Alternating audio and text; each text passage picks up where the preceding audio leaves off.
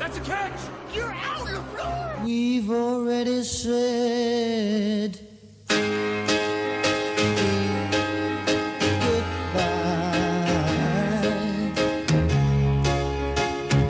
Welcome, Pewter Report readers, listeners, and viewers to another edition of the Pewter Report podcast, energized by Celsius. I am John Ledyard from PewterReport.com on a wonderful Victory Monday, and Scott Reynolds, also from PewterReport.com, is joining me today on the show. And it's an interesting show, Scott, because it's exciting because we're talking about the Bucs and the playoffs and another win and Tom Brady's MVP candidacy, but then there's also this fact, Scott, that Antonio Brown no longer with the Bucs, and that's obviously going to dominate a lot of the conversation that we have today on this show. Yeah, no doubt about it, John. It's certainly been a whirlwind 24 hours for the Buccaneers, and the crazy thing is as I wrote about in my 2-point conversion, which is now on PewterReport.com.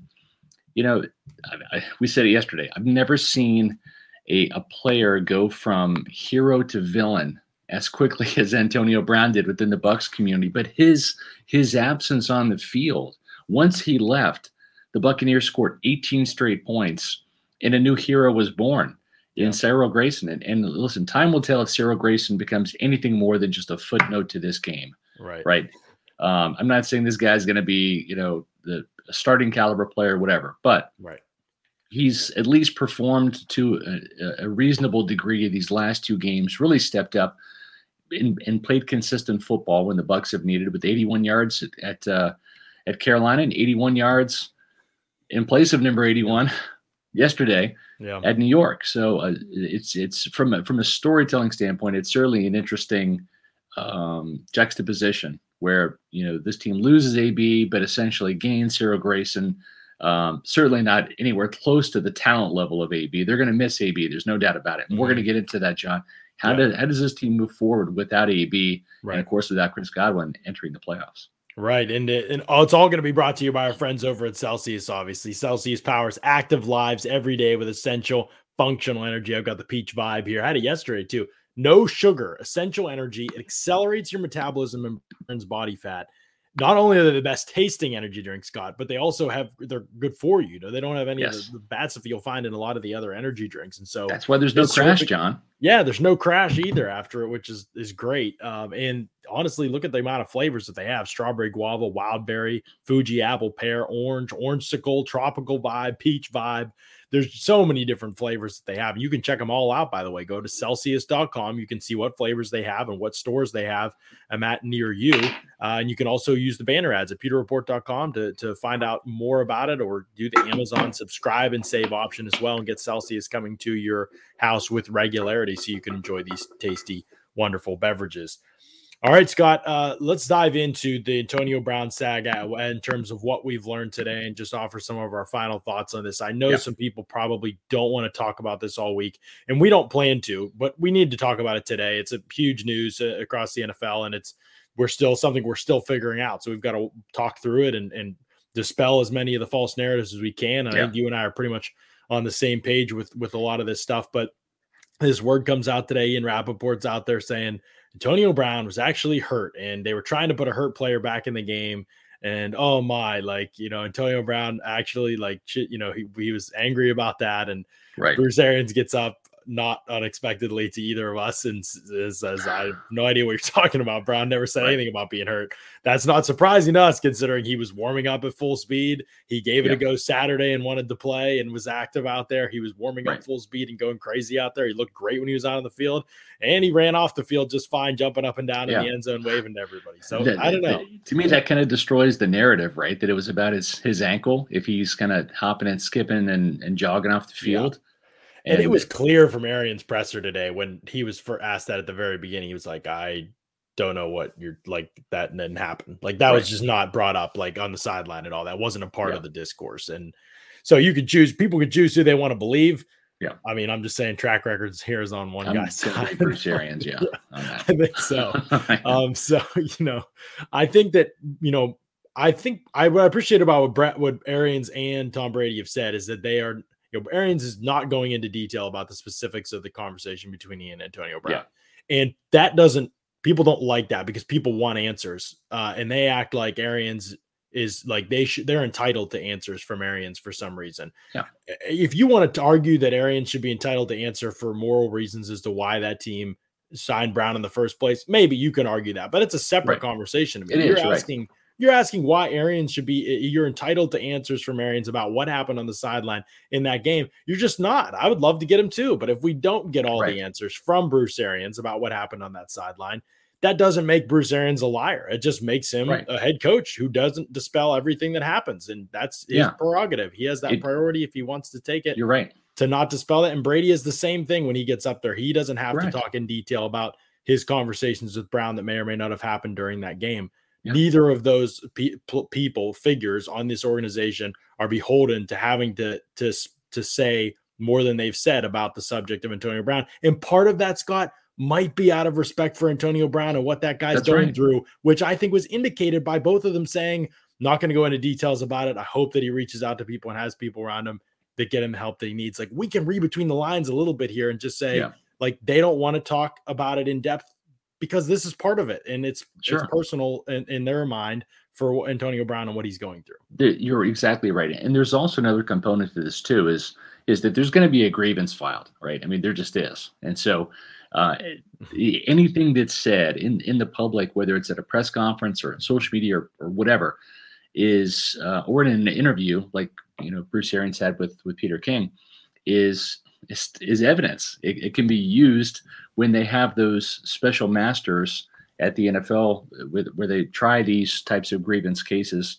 and so guarantee you the Bucs are collecting everything that AB is doing and saying on social media, and AB's camp, whether it's attorneys or his agent or whatever, is doing the same thing with regards to press conferences and all those stuff too. So whenever money's involved, you can bet that the lawyers are going to be at work at this. So there is another component to this too, John. I think you're right. I think that Brady and Bruce Arians do have some compassion for this guy, and they'd like to see him get some help. And it appears, if you followed AB on social media with his antics with the legal realm that he's been entrapped, or not entrapped, but entangled in his own doing, not entrapment, but there's something amiss here, right? Right. And I think that the other element of this is the legal aspect, because this is not over. The Buccaneers, to our knowledge, and even Bruce was asked today, is he going to be released? And he said that's a Jason call, and we've put some texts into the powers that be at one Buccaneer place at the Advent Health Training Center, and it's kind of the same thing. It's they're debating whether they want to put him on a suspended reserve list or if they want to cut him outright. I'll remind some of our older viewers and Buck fans out there that the Buccaneers did a similar thing with Keyshawn Johnson in 2003 when he and John Gruden had several heated blowups, including one on television during the sidelines of a game. Keyshawn Johnson was suspended by the team for the last couple of games in the 2003 season for conduct detrimental to the team. The difference is when you're suspended, you still get paid. And when you're cut, then obviously you don't. So, yep, that is the difference. And that is a key difference. And we'll see if the team factors that. And obviously being at the end of the season, perhaps that isn't as big of a factor to them. I don't think they think any other team's going to pick them up. We certainly don't think that. But we'll see. Terrence Davis says, I just feel like people aren't talking enough about the top NFL reporter totally contradicting a coach on a huge issue like this. He's speaking, of course, of Ian Rappaport. And people may not be talking about it that much, Terrence, but for people like Scott and I, like, there's just not much to say. Like, we know Ian Rappaport gets his information from agents and from Antonio Brown's agent in this situation. Two sides to different stories. Right. And listen, they're going to do what they got to do to spin the story in their favor. So there's not much to say. It's not like this is the first time this has happened before. It's happened before. Rappaport and Schefter both do this. You just got to read between the lines. I got caught up in a similar type of situation. And reporters, listen, you're going to get information from two different camps with two different viewpoints on whatever subject matter this is. This is obviously AB and what transpired yesterday. I remember distinctly what happened back in 2013 with Josh Freeman, right? I was having conversations with Josh Freeman's father about what was being said from that point of view, from his camp when he got suspended and then ultimately released by Greg Schiano and Mark Dominic. And then I was getting I was getting news right from Mark Dominic and Greg Schiano. So it's like you're getting what you would think are credible, reliable sources. I mean, it doesn't get any like better than those two people, because Josh's dad almost served as like a pseudo agent for him, very involved in Josh's career. And then it's just a matter of what do you report? Who do you believe, that type of thing. And a lot of it's just he said, she said, and usually the truth is somewhere in the middle. It is often. And in this situation, there's the added layer of the history with AB, the recent history with AB, which matters. It'd be one thing if this stuff was 10 years ago, but the recent history with AB has pretty much just been troubling across the board. And we know of little things that happened last year in the in-between offseasons, things like that were not like so concerning, like don't re-sign this guy or don't have this guy be a part of your locker room at all. But we're concerning enough to know that like AB's complete like he didn't do a complete 180 from the player that flamed out of New England and Pittsburgh and Las Vegas and all this, like that, we knew that hadn't happened, so it wasn't that this was totally shocking, to be honest. It was a little bit shocking that it happened in a game against the Jets. I think I said to Britt before the game, it was that morning, I was like, this should be one of the more uneventful games of the year. Like, probably won't be anything crazy that happens. And then you have like all this stuff on. I just didn't expect it to boil up in a game against the New York Jets. Yeah. But AB getting to this point, not surprising at all to someone who's been around him for a good bit of his career. Not surprising to me at all that it came to this. And so some people in the chat are saying, AB's yesterday's news, let's move on. Let's talk about the ripple effect and how the Bucs are going to win another Super Bowl. And we are going to talk about that for sure. Yeah. But this stuff also needs to be addressed because there's a lot of layers to this in terms of figuring out like, hey, is the team trustworthy? Is the team handling these situations right? And I understand the fact that even though I think you and I feel very confident in saying that, this is AB's situation, that's where the blame is to lie. I think we need to address that and talk about that, because there are some people that are like, wow, the team, I don't know how, but they seem screwed over AB and things like that. And, this is just who this guy is. Like, this is why it's such an issue and why I don't believe he'll ever play in the NFL again now, is because he's been with, think of the coaching staffs he's been with. Like, let's forego the Raiders situation, but like Belichick and Arians and Mike Tomlin. Like, those are probably like three of the best in terms of like people and relatability and like being, even Belichick, who wouldn't be described as a player's coach, but like people go there and buy into the culture, you know what I mean? And he, that's like, and obviously that situation, he never really got a chance to fit there. But the two biggest indications are this and the Steelers. And you're talking about two coaches who are, players, coaches, whatever that even means. And the thing is, even John Gruden never said a disparaging word about it. And Antonio Brown wanted him desperately. I mean, he saw him as a huge playmaker, right? And I know that. Yeah. And everywhere he's going, he's been slighted. That's how he paints it, is that I'm the slighted one. And he creates the narrative for that to take place. And so, I just think, here's what I really, on a football perspective, Scott, the Bucs are definitely worse. Like, there's no question. We can't get around that. We knew that when they signed him. We knew they were better football team with him there. We didn't know how the other stuff would play into it. And John, to this day, I think there are still players that they're so close to the playoffs and the Super Bowl, they would love to put up with AB's antics for a couple more weeks. Right? I'm sure that there were some Buccaneers out there that probably feel that way. I'm sure that they wish they could wave a magic wand and not have what transpired happen, because they know that they're not going to be as good of an offense without him. Right. But here's the thing. 100% believe that if it hadn't happened Sunday, it would have happened this week in practice. It would have happened. It was going to happen. That's the thing. Exactly. You're not talking about a one incident guy with AB. You're talking about a ticking time bomb. You wrote that today, 2-point conversion. I think it's spot on. Like, that's exactly what it is. It was going to happen at some point. It was going to happen. And it was going to happen because this is who AB is. This is the decisions he makes. These are the bet that he makes the Lion. Yeah. And so that was going to happen at some point, whether it was this Sunday or not. So I don't disagree with you that some players are like, wow, yeah, he really helped our football team. Everybody knows that. Arians knows that. If you ask him, like, that's obviously that's going to hurt. would he rather play Brashad Perryman or Antonio Brown? I'd rather play Antonio Brown, and everybody would rather see him out there.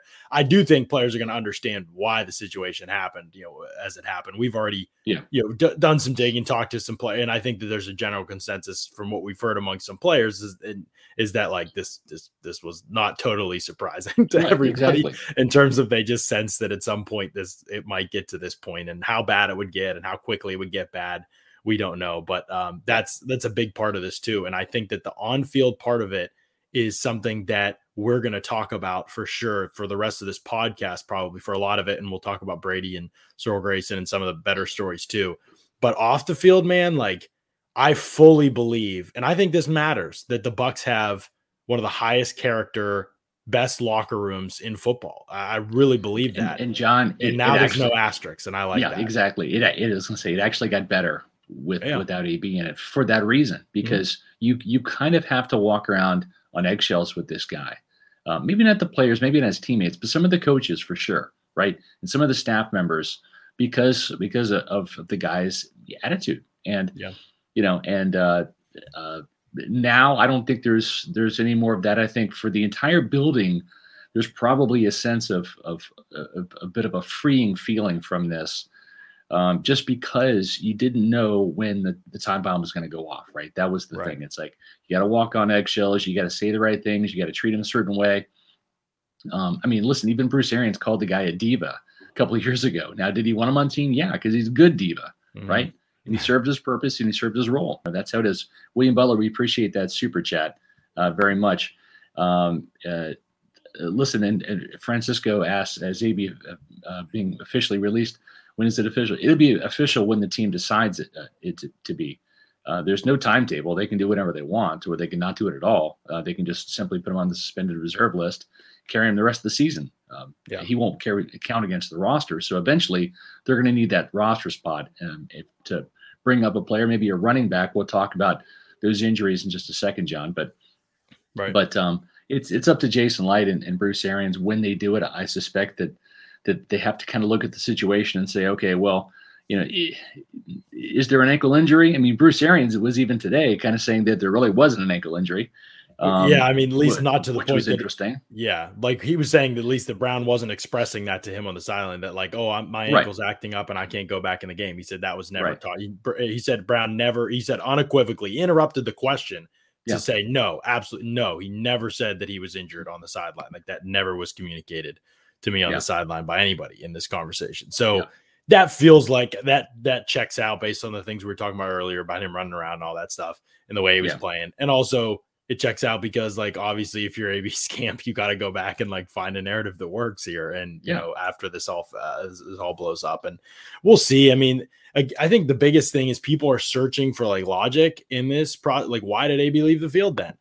I don't know that it's going to make sense. AB did things that didn't make sense. His whole exit from Pittsburgh like made no logical sense. There was nothing he in his mind. He felt like people were out to get him, and you're right. And that's how he feels. I don't know what was said between Arians and AB, and honestly, I don't care. He had no right to act the way he did and quit on this team, because ultimately that's what he did. Right? Those are his actions. He has to own that. And I don't care if he was benched. The rest, there are plenty of ways to handle things, and how you handle things in life is everything. And because you're going to get some bad news, you're going to get some news you don't want to hear or whatever. And a lot of the times it's sometimes it may not be in the manner the which something is said or the phrasing or whatever. Sometimes you just need to hear it, and you need to be able to an adult about it and handle it the right way, and not be a child and take off your jersey and wave to the crowd and put on a big show. But as you said, John, that's AB. Yeah, it's exactly it. And people trying to find doesn't smell right, doesn't make sense. It's not going to. Like he's just telling you he doesn't operate in that way. Like it doesn't have to make sense for it to be true that it happened with him. And so that's where we're at. Common Sensei asked a good question here, and we'll move to this part of the show now. John and Scott he wanted to know basically, do we have any like thoughts about like the replacing AB, and can the offense change without many weapons left? This is where it gets totally interesting, Scott, to talk about this, because Bruce Arians' offense has kind of always existed with a lot of like talent at wide receiver. And now he's got three tight ends that two of them have kind of underachieved this season. Braid had a good catch the other day. Hopefully he's moving in the right direction. Gronkowski was outstanding yesterday. I mean, one of his best games of the year, no question about it. Those guys are kind of like now the strong position, and running back and wide receiver are totally depleted after leading the way for most of the season. Totally depleted. And I personally believe this, and this is where we'll start the discussion, because Mike Evans is like the key figure here, right? Like he's the guy that's left. Arians, good news with him today. Evans said he felt great today. So no, it didn't seem like anything got worse yesterday when he played. And so hopefully he's good to go now. And we'll see how he practices this week and everything. But didn't seem like he aggravated anything with the hamstring, which is big because they need him. But here's what's so important, Scott. Mike Evans, and I get the final drive and it worked, and I'm glad.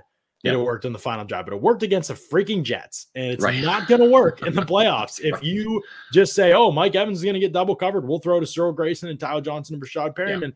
That's just not going to work. I'm sorry, it's not going to happen. They don't have the track record.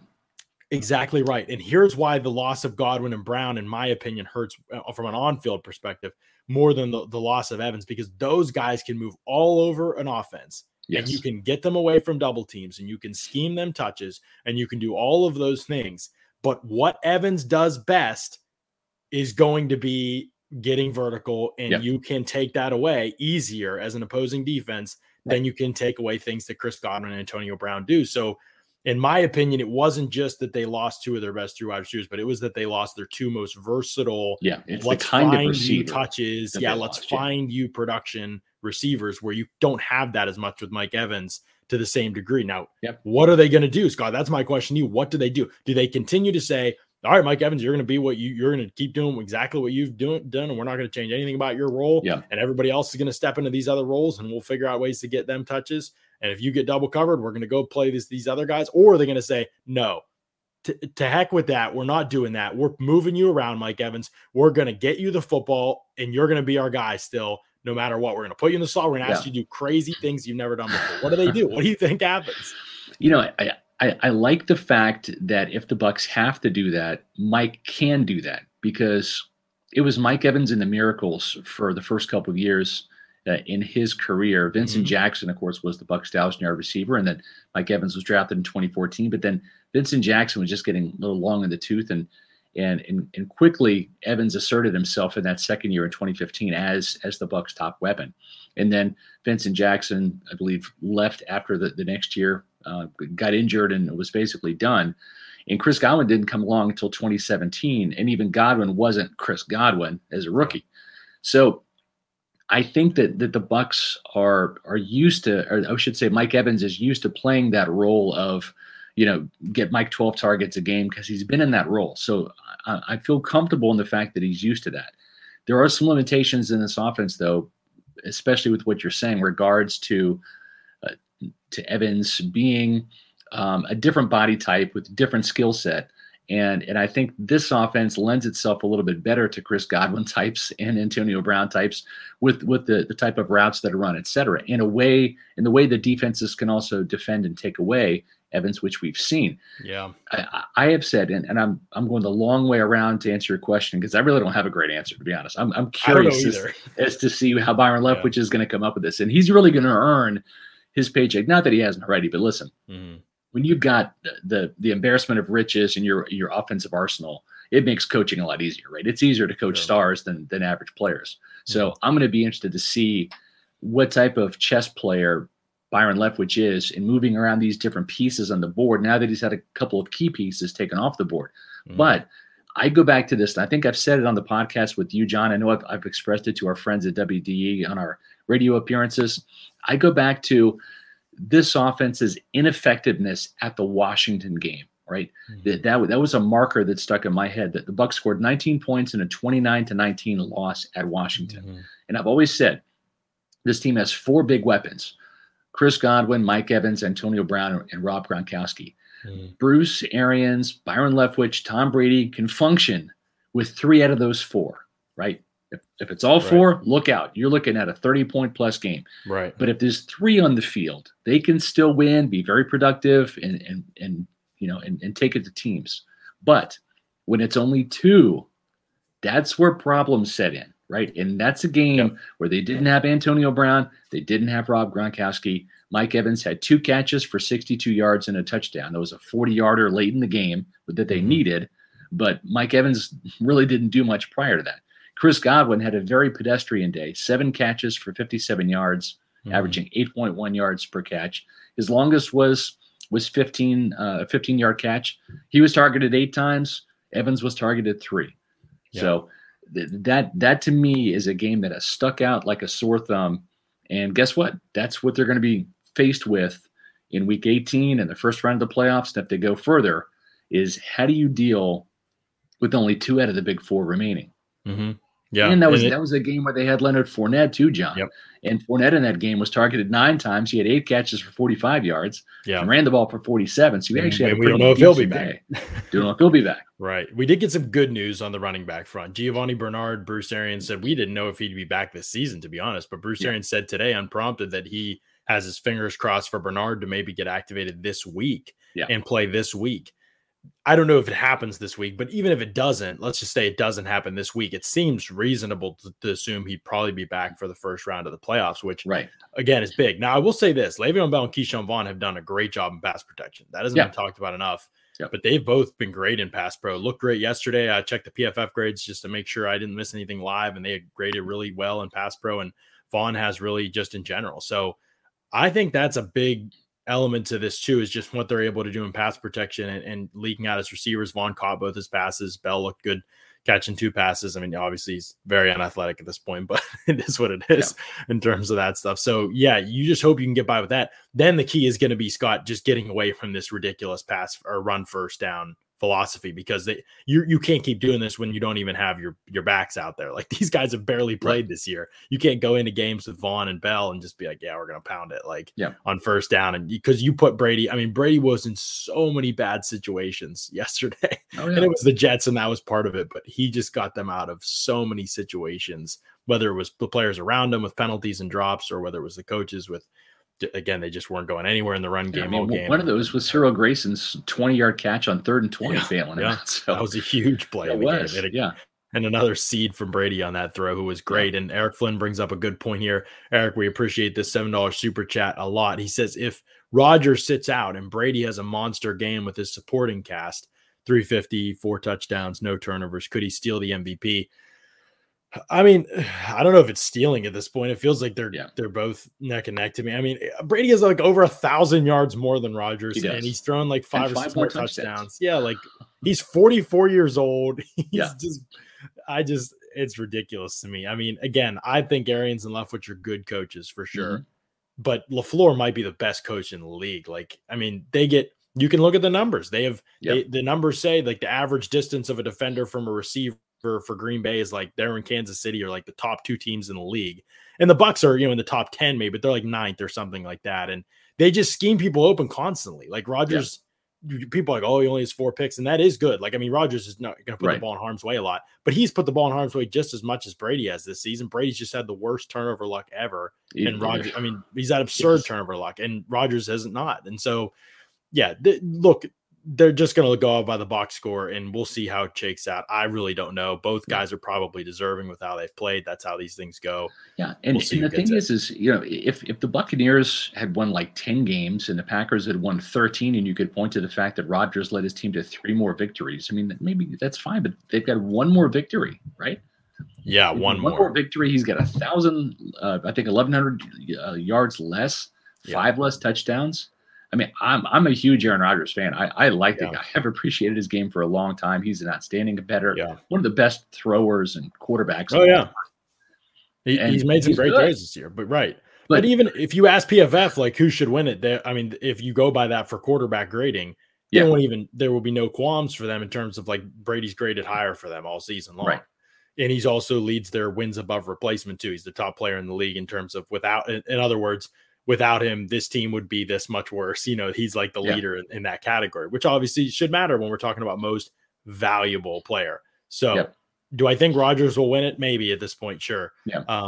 But it's going to be really close. And it's going to be interesting, right? Because there's obviously, with Aaron Rodgers and his situation with COVID earlier this year, right? That was a little bit of of a spark, in the national media, right? Just because of the controversy around, him not being forthcoming with it regarding his vaccination status. So there's that little asterisk there. Then there's also the asterisk of Brady fatigue, right? He's 22 years in the league. Unless you're a Buccaneer fan or a Tom Brady fan or a Patriots fan, you're probably sick and tired of Tom Brady, right now, just because like they always want to see what's next, what's up and coming, and this guy's still doing it and still better than the Patrick Mahomes and the Joe Burrows and all of this, type of stuff right now.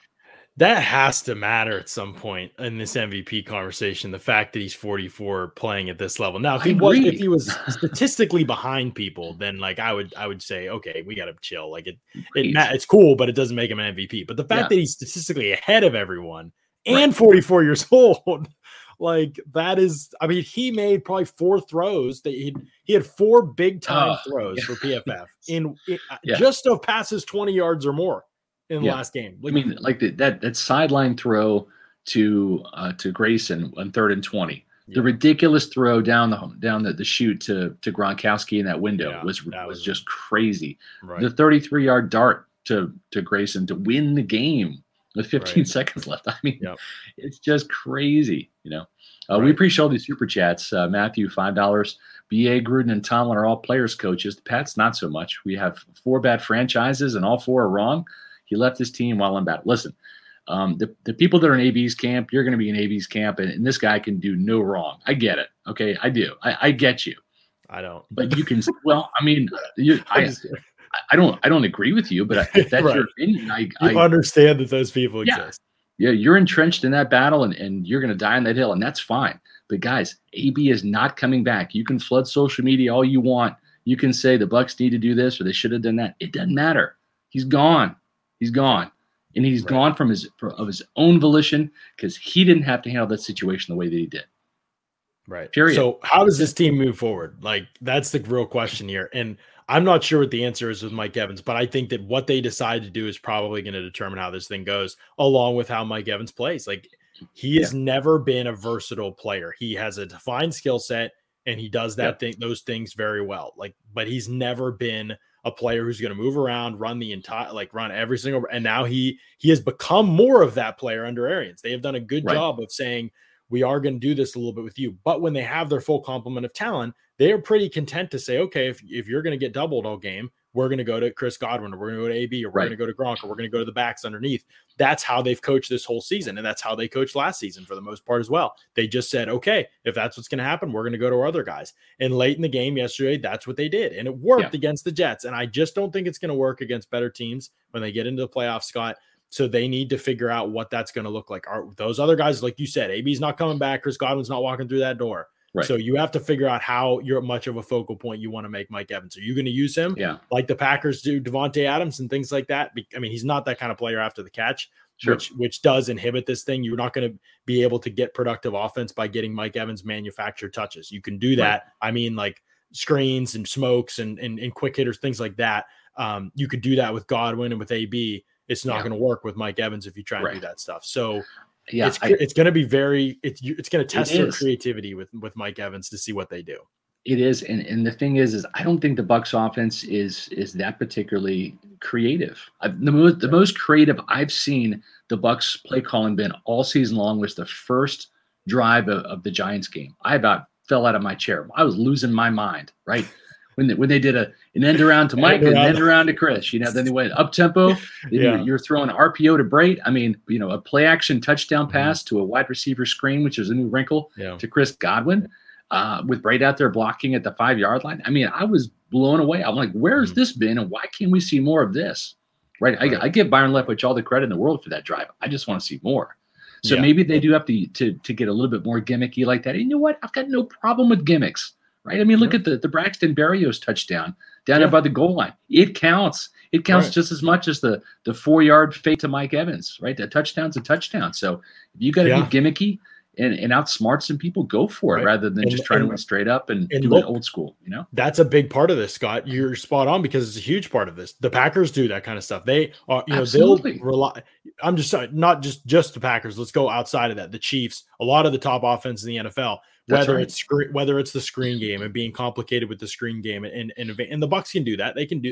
they've done that. We haven't seen as much of it recently in terms of the backs and the tight ends, especially. Right. But they pulled that out in the playoffs. They hit some, I think of the screen to Gronk that was a huge play in the end of the Packers game. Agreed. Set up a field goal late in that game. I think Mm-hmm. that was a huge play. So, and speaking of that Packers game, I mean, as big of a play as the touchdown was to Scotty Miller, right? Mm-hmm. That little end around toss to Chris Godwin on the last play of the game to pick up that key first down was something the Packers weren't expecting. I wasn't expecting it.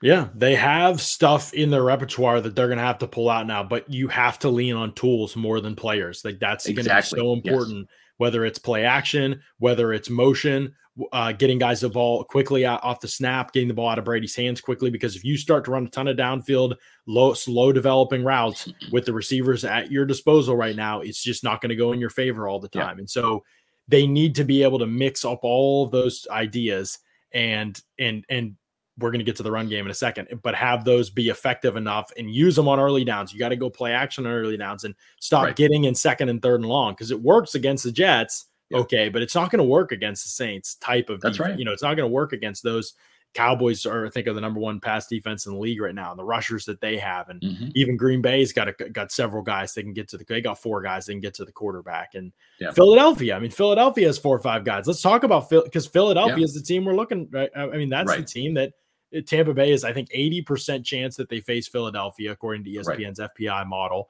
which is pretty good. And honestly, when you run through all the scenarios, it's like, they're most likely to face the Eagles in the playoffs. That it makes the most sense that's going to happen. Whether it happens as the 2 seed or the 3 seed, they could face them as both. The Eagles is the 6 or 7. That both could happen. So when you think about that, you think about how the Eagles defend. Yeah, they're going to make you go underneath. They are like absurdly obsessed with preventing big plays, like probably more than any defense in the league. And so that's where it would be so helpful to have a Godwin and AB, and you don't have those guys now. So you have to change. And also too, John, Leonard Fournette, right? Because if you're forced to throw the ball underneath and check it down because of what they're trying to do with the back end in terms of cover 2 or 2-man, then you've got to have a competent pass catching back. And I was encouraged to see Keyshawn Vaughn catch 2 of his 3 targets yesterday. I mean, I've been a guy that's been critical of his pass catching. You have too, but all we're doing is taking snapshots, John. Right? If you have a bad game, we take a snapshot, we talk about it. If you have a great game, we take a snapshot and talk about it. That's it. So if you don't like the last picture we took, then take another one and we'll talk about that. And Cyril Grayson's a prime example. And the one thing that I will say about this is Tom Brady, and you go back and look, and I'm no Bostonian, and I'm not a Patriots purveyor of their football lore and their history with Tom Brady. It's probably need to have Mark Schofield back on and kind of talk about Brady dealing with receivers, that are kind of unheralded, because he's had his Troy Browns, he's had his Randy Moss, he's had the Edelmans, and the Wes Welkers, but there's also been in a couple of key games some unheralded guys that have stepped up and made plays.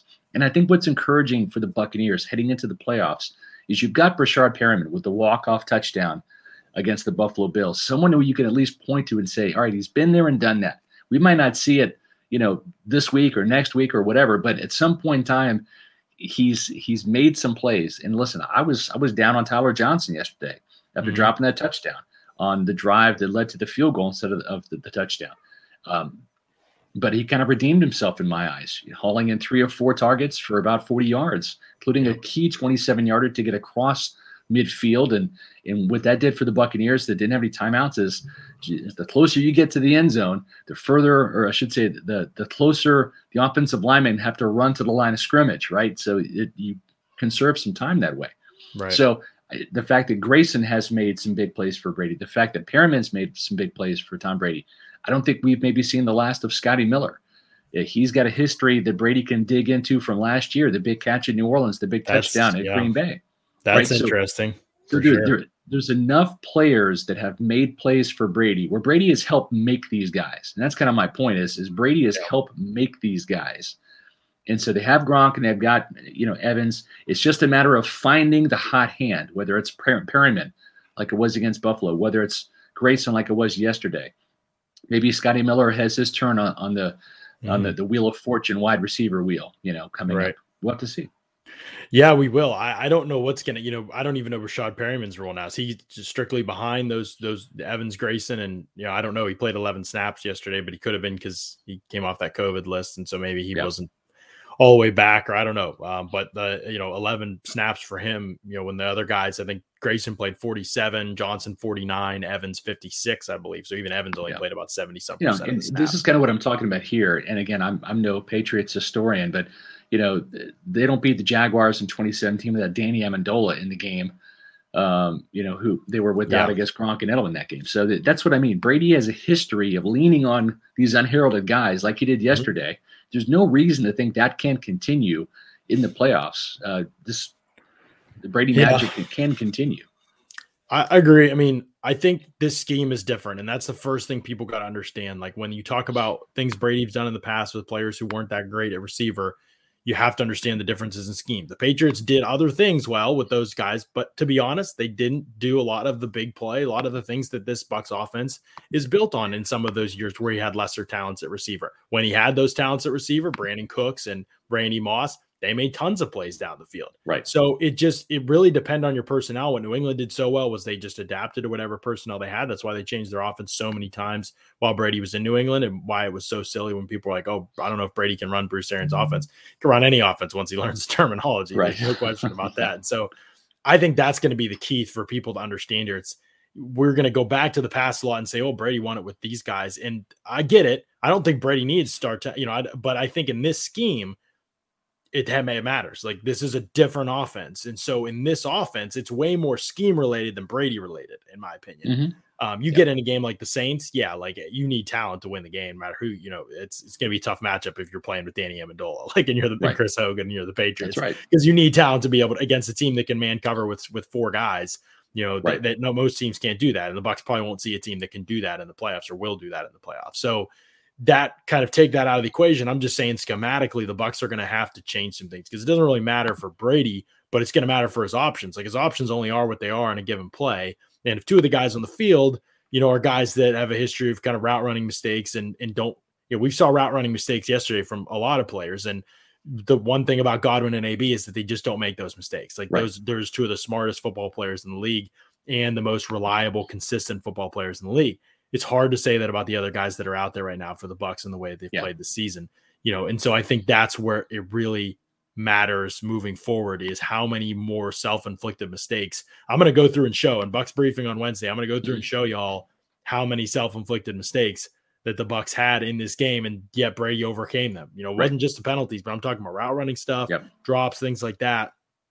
Hard to continue to overcome those when you face better teams that are going to give you less opportunities than the Jets. Right. So again, but I'm not saying it's not impossible. I'm just painting the picture for people to understand the context compared to past Brady teams and the onus being way more on the coaching staff, in my opinion, than on Brady. Like Brady is the one I'm not worried about the variables. Exactly. I wouldn't say I'm even worried about the coaching staff, Scott. It's just, this is a totally new uncharted territory for them. And it's right on the brink. Have to be more creative going forward, because their standard of we're going to out-talent you, their talent's been cut in half at the wide receiver position now.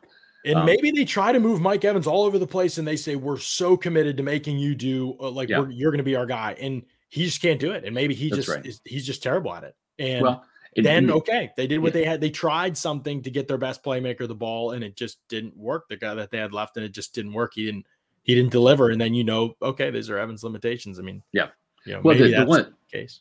The one thing, too, is we're limited only by you guys out there not clicking the subscribe button and getting us to 7,000. We're over 6,500 now, thanks to you guys that have.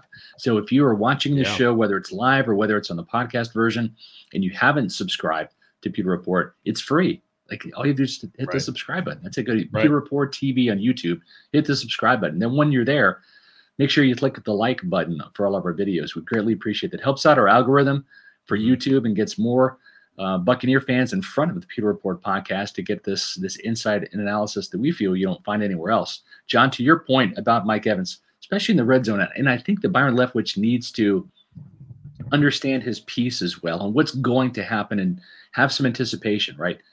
Chris Godwin is a red zone threat, right? We know that Mike Evans is because he's got the touchdowns to prove it. He's got 12 touchdowns. He had 13 last year. Right. He's the preferred weapon when it comes to the red zone. So now without an AB, without a Chris Godwin, this is the guy that Tom Brady trusts, that they're going to have to really rely on. Oh, yeah. Because he's not going to get the double coverage. He's going to get single coverage. And we know that even when he's single covered, like that catch yesterday, he had a defender blanketed all over him, and Brady put the ball right where Brady needed it, which is right in the gut, right between the 8 and the 4, and Brady held on to it for a key 4th down touchdown. If they don't get that touchdown, they don't have enough time to get the ball back without points on the board in that situation and win the game. That was a huge play by Cam Brate. We've seen Brate step up. He has not had a great year. You and I are both in agreement about that. But we've seen Cam step up when it matters most, especially in the playoffs last year. That touchdown to Green Bay, or at Green Bay, the 4 catches for 80 yards against Washington. That was a big one.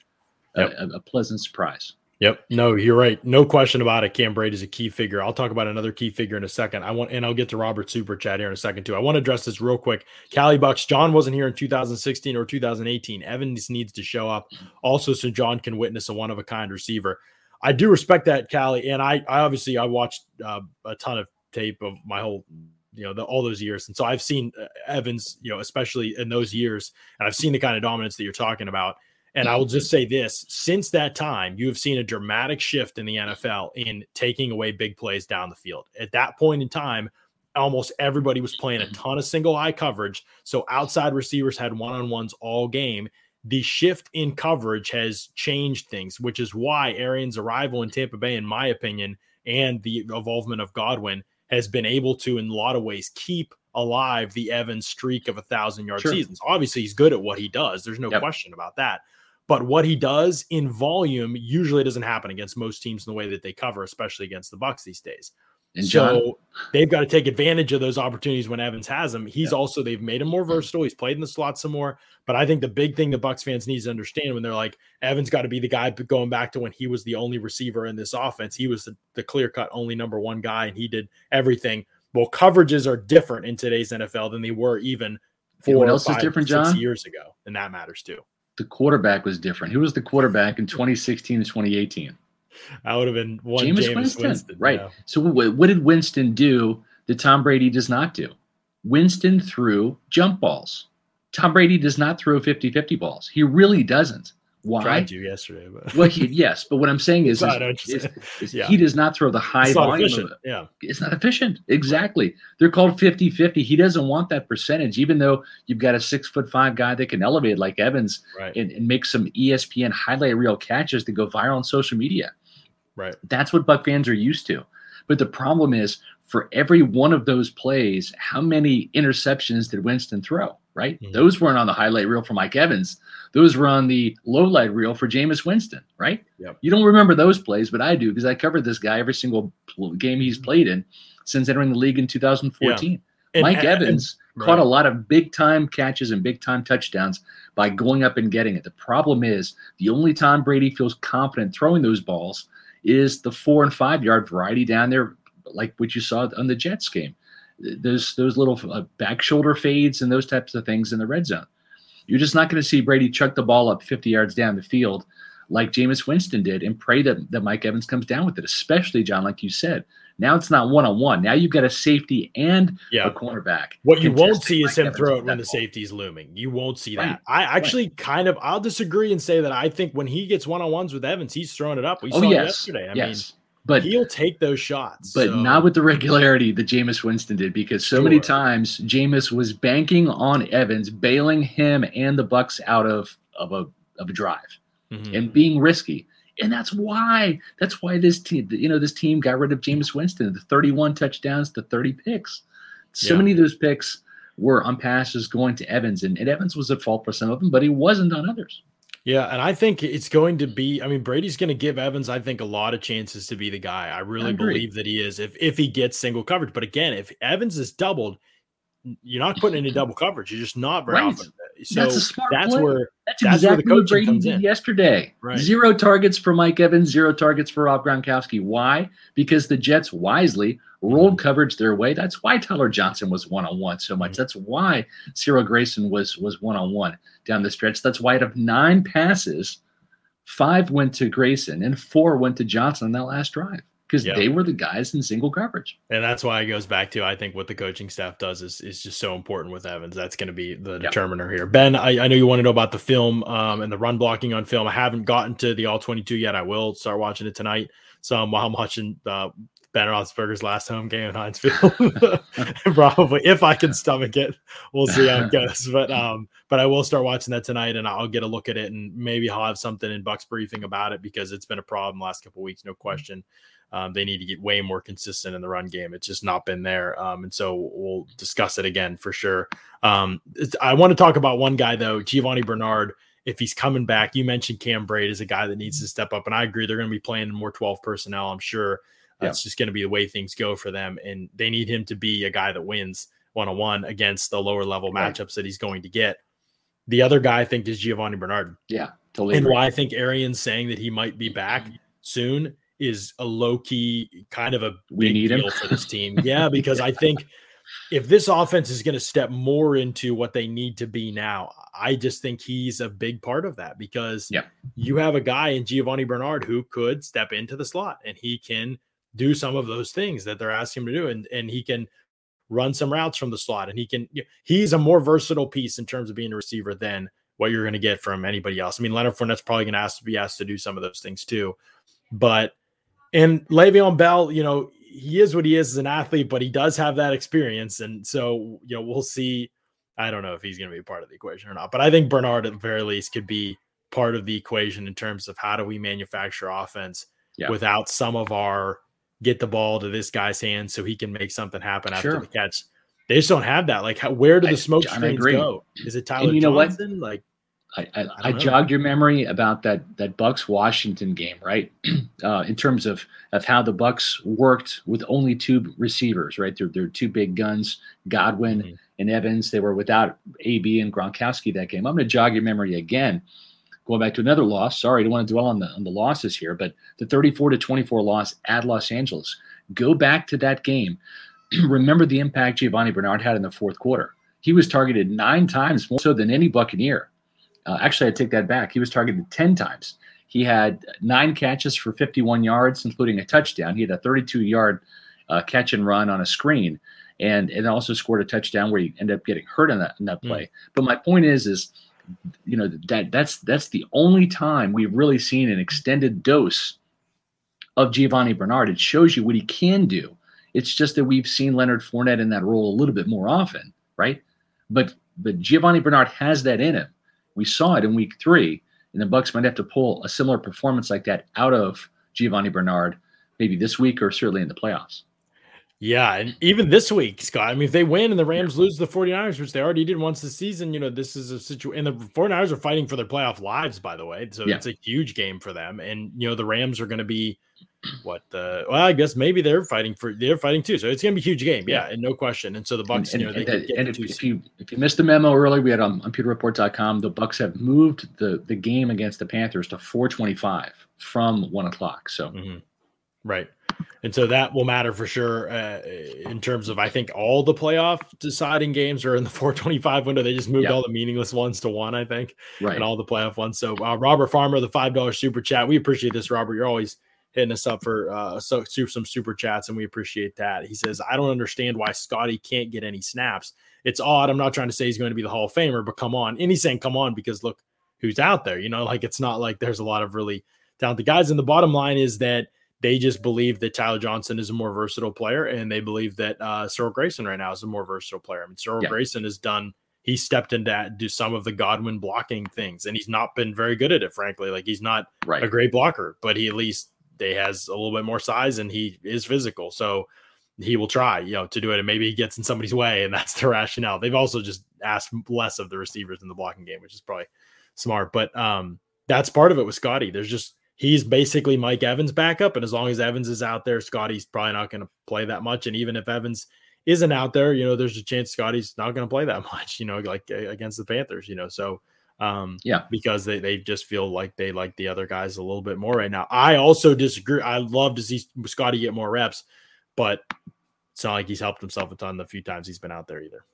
Yeah, no, I'm with you on that. Ted Curtis, we appreciate all these super chats too, by the way. It's a great way to bring in the new year. If you haven't read our content at pewterreport.com, what are you doing? Get over there. Not right now because you're watching. We got a ton. But we have a ton of stories up there today, including a new 2-point conversion, John snap counts earlier in the day.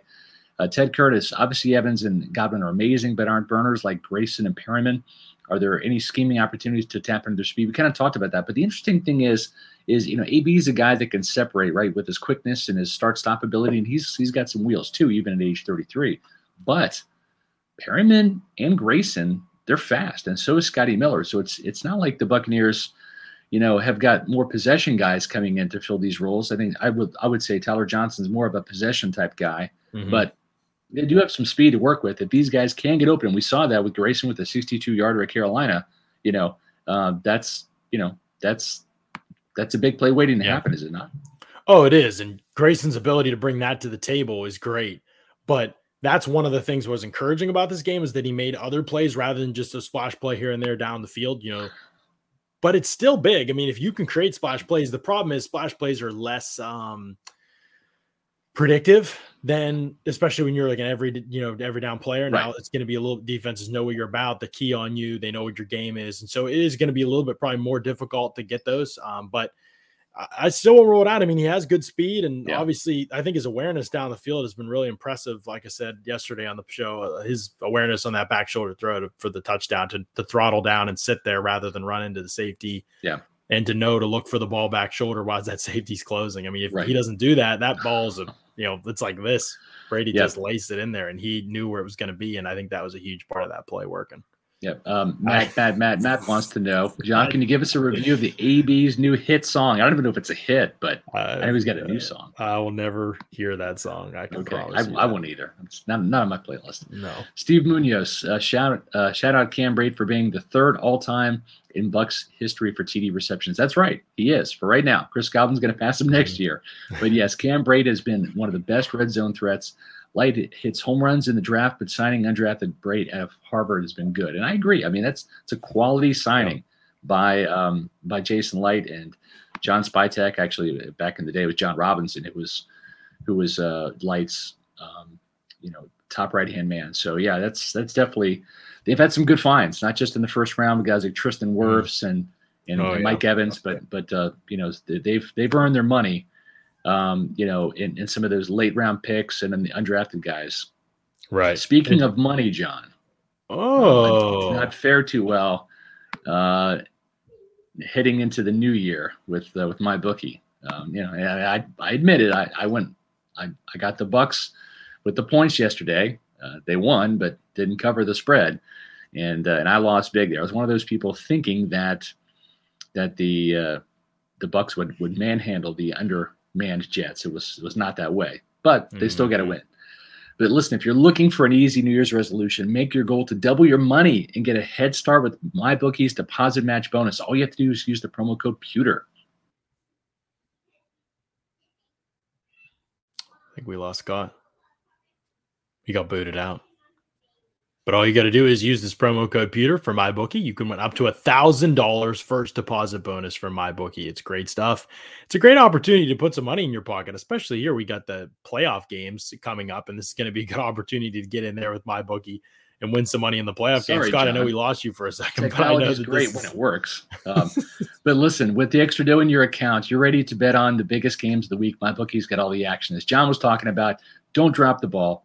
Double your first deposit up to $1,000 using the promo code PEWTER.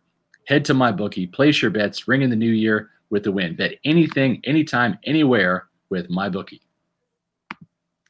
Sounds like good stuff right there, Scott. And guess what? If you are interested in saying, hey, I'm going to give my sound mouth and give my voice, my opinion on these topics, you can jump into Spotify Green Room. You can talk music, sports, and culture live.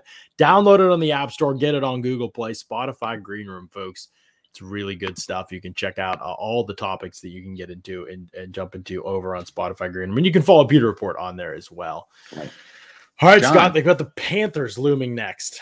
They do. They have the Panthers looming, and we'll see if Cyril Grayson can make it 3 weeks in a row. If you remember, his coming out party was kind of against the Panthers just a couple weeks ago, right? They beat the Panthers 32-6. Crazy that he's had a 50-yard touchdown against the Saints, a 62-yard catch against the Panthers, which I thought was hilarious, by the way. Before the game against the Jets, he tweeted out, "Game day today, excited, all this stuff. Hopefully I don't get caught from behind like I did last week." That was so embarrassing. I thought he is the funniest guy. Like when he gets to he is the most low-key dude. Big time. When he talks, he's just very low, soft-spoken and kind of monotone, but then he slips in jokes like consistently. He just has this great sense of humor. I think his whole story is awesome. I think it is. The guy was a track star at LSU, didn't play football at LSU, only played in high school. I didn't know this today until I looked it up, John. He's 28 years old. He's no spring chicken. He's no developmental young guy, sitting on the practice squad.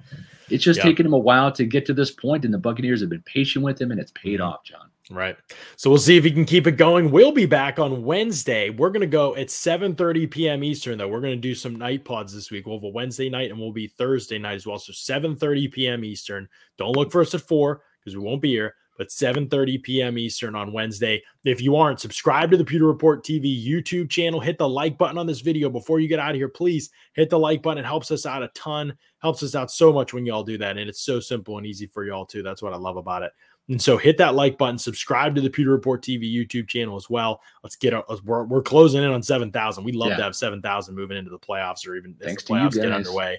That'd be awesome. So appreciate y'all helping us get there for sure. So Wednesday, 7:30 p.m. Eastern. Make sure you look out for that show. We're going to be previewing the upcoming game against the Panthers, and I'm sure there will be more news at that point to talk about as well. But also look for any all 22 videos that might be dropping. We're going to try and get some. So we have some thoughts right now that we're trying to try and get out for this week, taking a look at some of the recent games and players and things like that for the Bucs. So look for the all 22 videos, tape breakdowns to be dropping as well on the Bucs this week. So it's exciting stuff. It's fun stuff as always. And we appreciate y'all. We'll catch you again next time on another edition of the Pewter Report podcast. Out.